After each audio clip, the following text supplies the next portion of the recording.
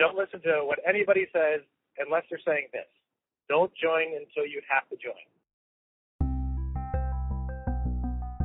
That's Jimmy Callahan, an actor who's booked over 70 commercials.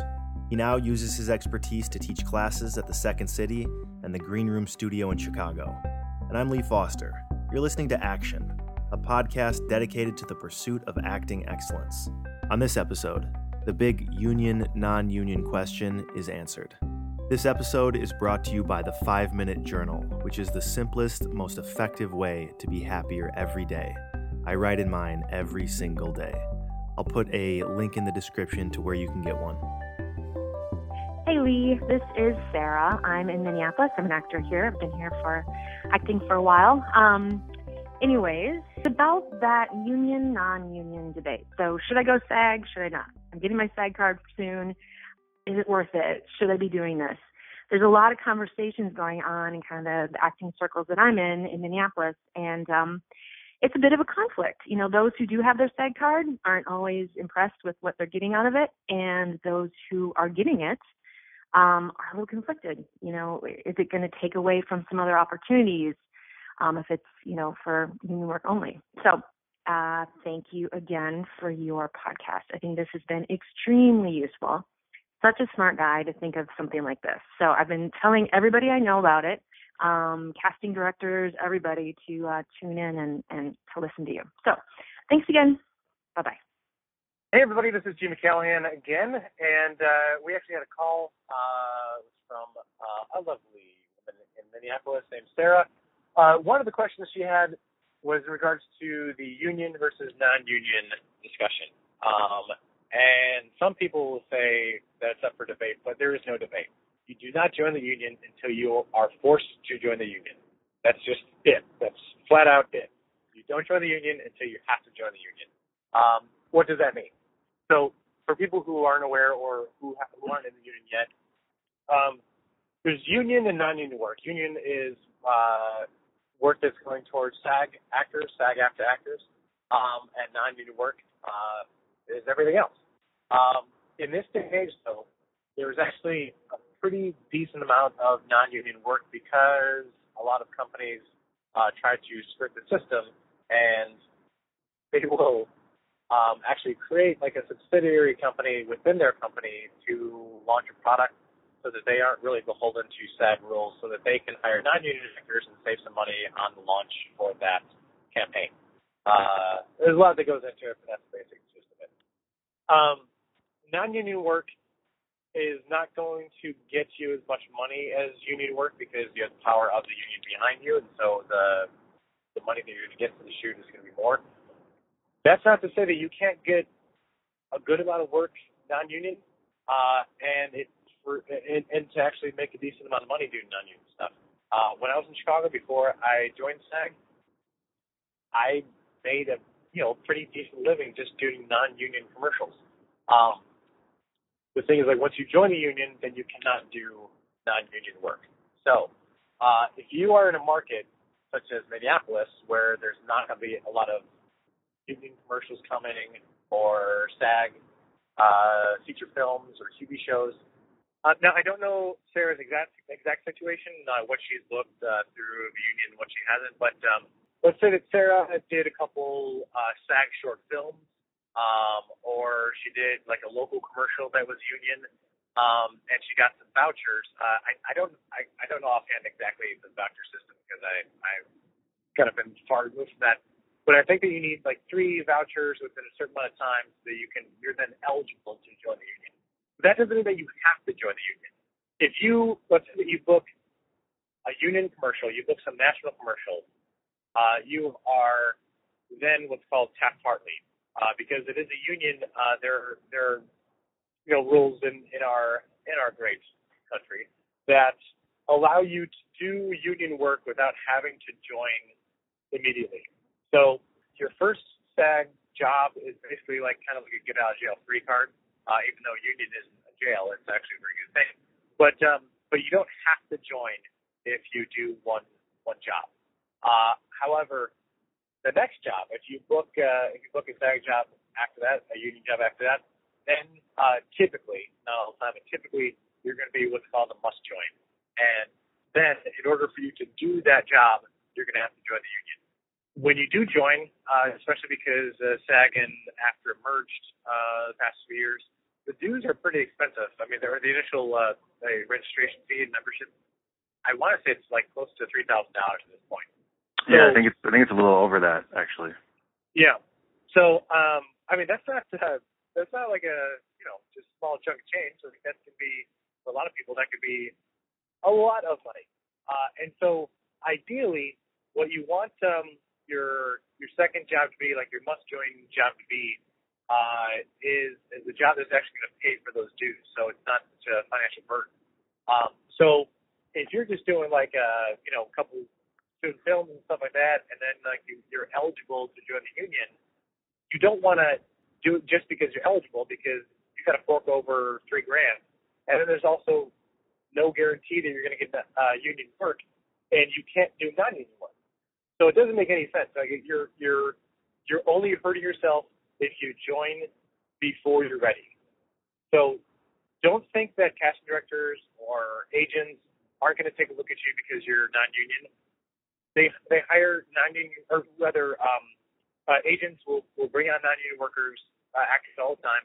People can hire you if you're non-union, and they can put you in SAG and after whatever. It's not a big deal to them. So don't think that you're going to be missing out on work because you're not union. In fact, it could be very much the opposite, that you're missing out on non-union work because you're union and you're stuck not able to audition for union jobs because you're in a small market.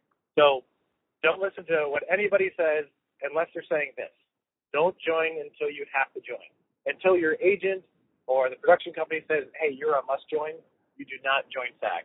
When I actually was starting out in Chicago, the very, very first job I ever did with SAG, I think I told the story before, very first job I did with SAG, but then I didn't do any other union work until 3 or 4 years later.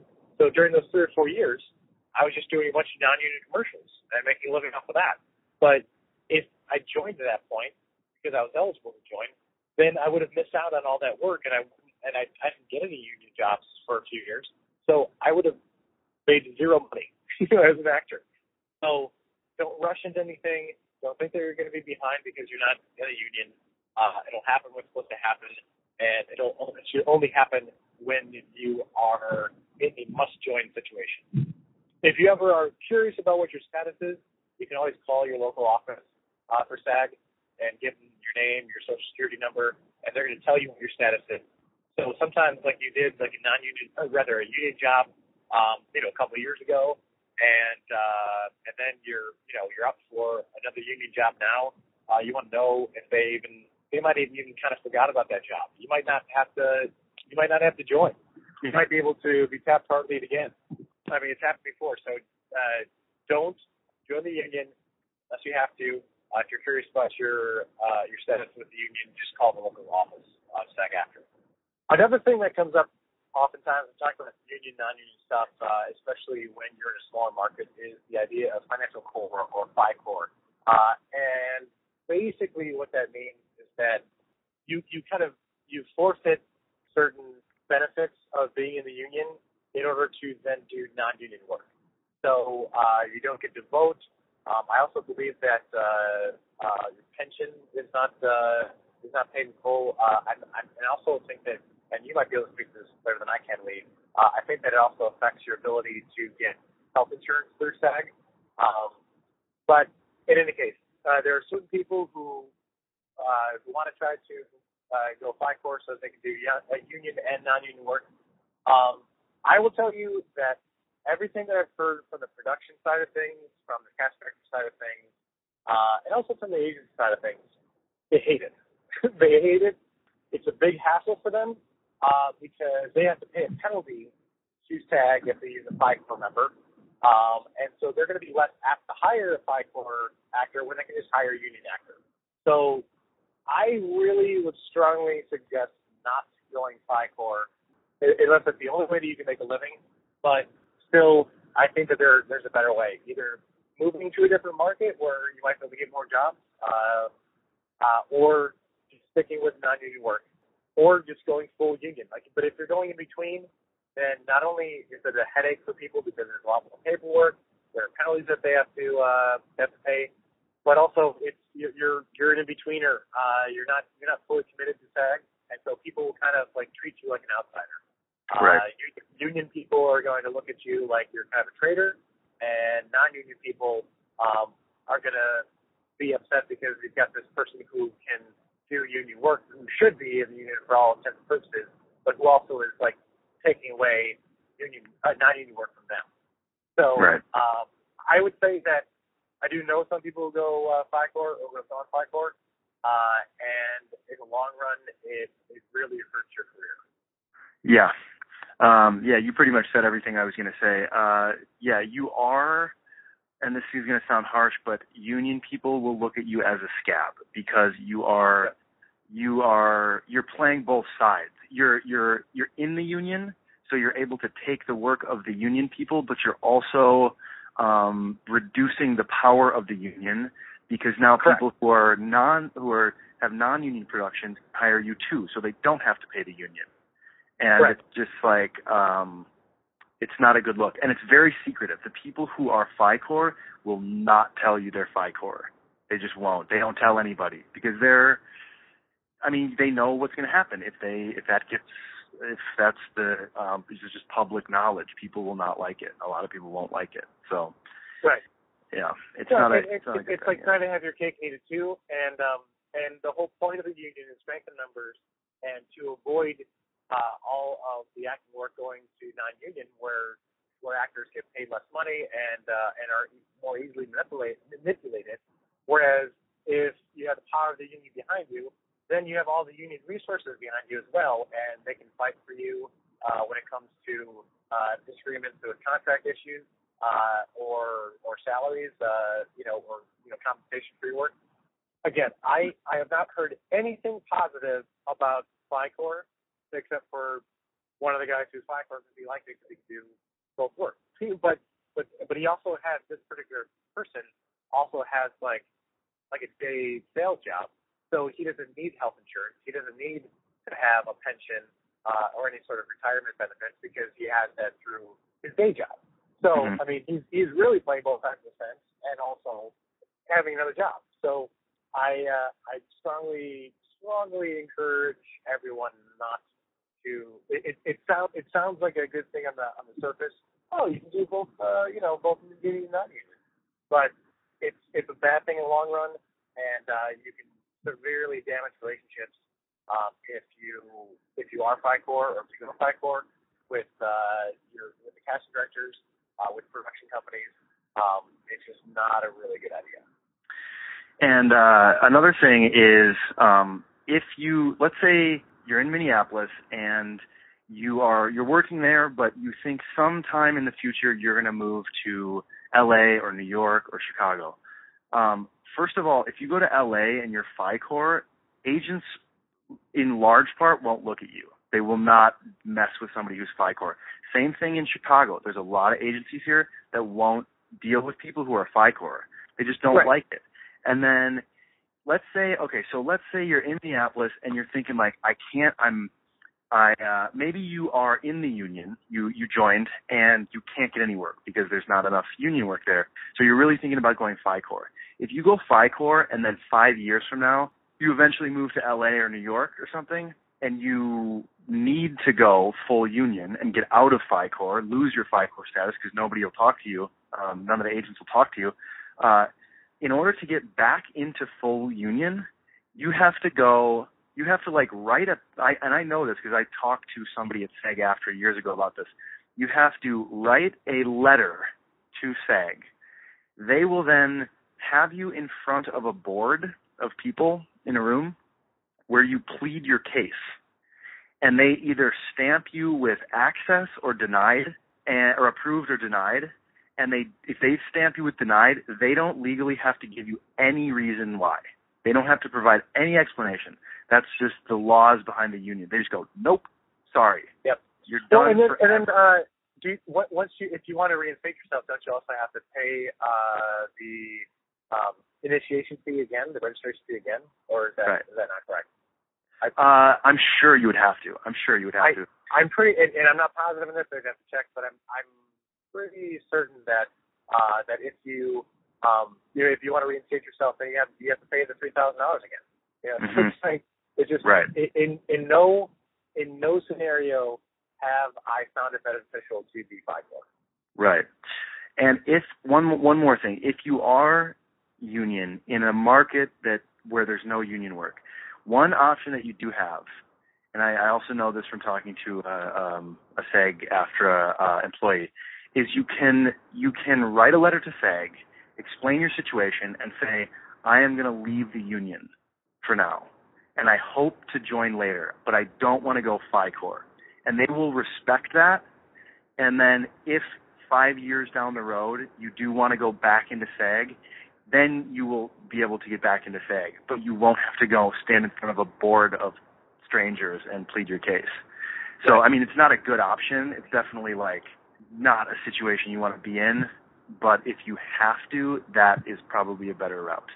Well, and just to speak further to that point, if you want to be a professional actor, there are some sacrifices you're going to have to make. And one of those sacrifices is the understanding that there are only a few places in the United States where you can live and be a professional actor. So if you're from Minneapolis, if you're from St. Louis, and you're really close to your family and you can't see yourself moving away, well, then unless you're doing a lot of theater, you're not going to be able to make a living as an actor because there's just not enough work there. You have to be in Chicago, New York, or Los Angeles. Even places where there's a lot of production right now, like New Orleans and the Carolinas, where they're doing a lot of TV shows and films and whatnot. There's just a few TV shows there, so it's not like you can continually book roles on that TV show. You might get on it one time, but unless you have a guest star, that made a lot of money, or you have a recurring role, or you book a series regular, you're not going to be able to make enough money off of those shows or off those films and whatnot. So unless you're in Chicago, New York, or Los Angeles, the expectation is probably that you are not going to have enough union work to sustain a career off of union work. So you got to know that going into it, because there shouldn't be any surprise that you join the union because you one commercial in Detroit and now you don't have any work. Well, what did you expect? You have to be smart about this business and understand how you fit into it and how the things work behind the scenes.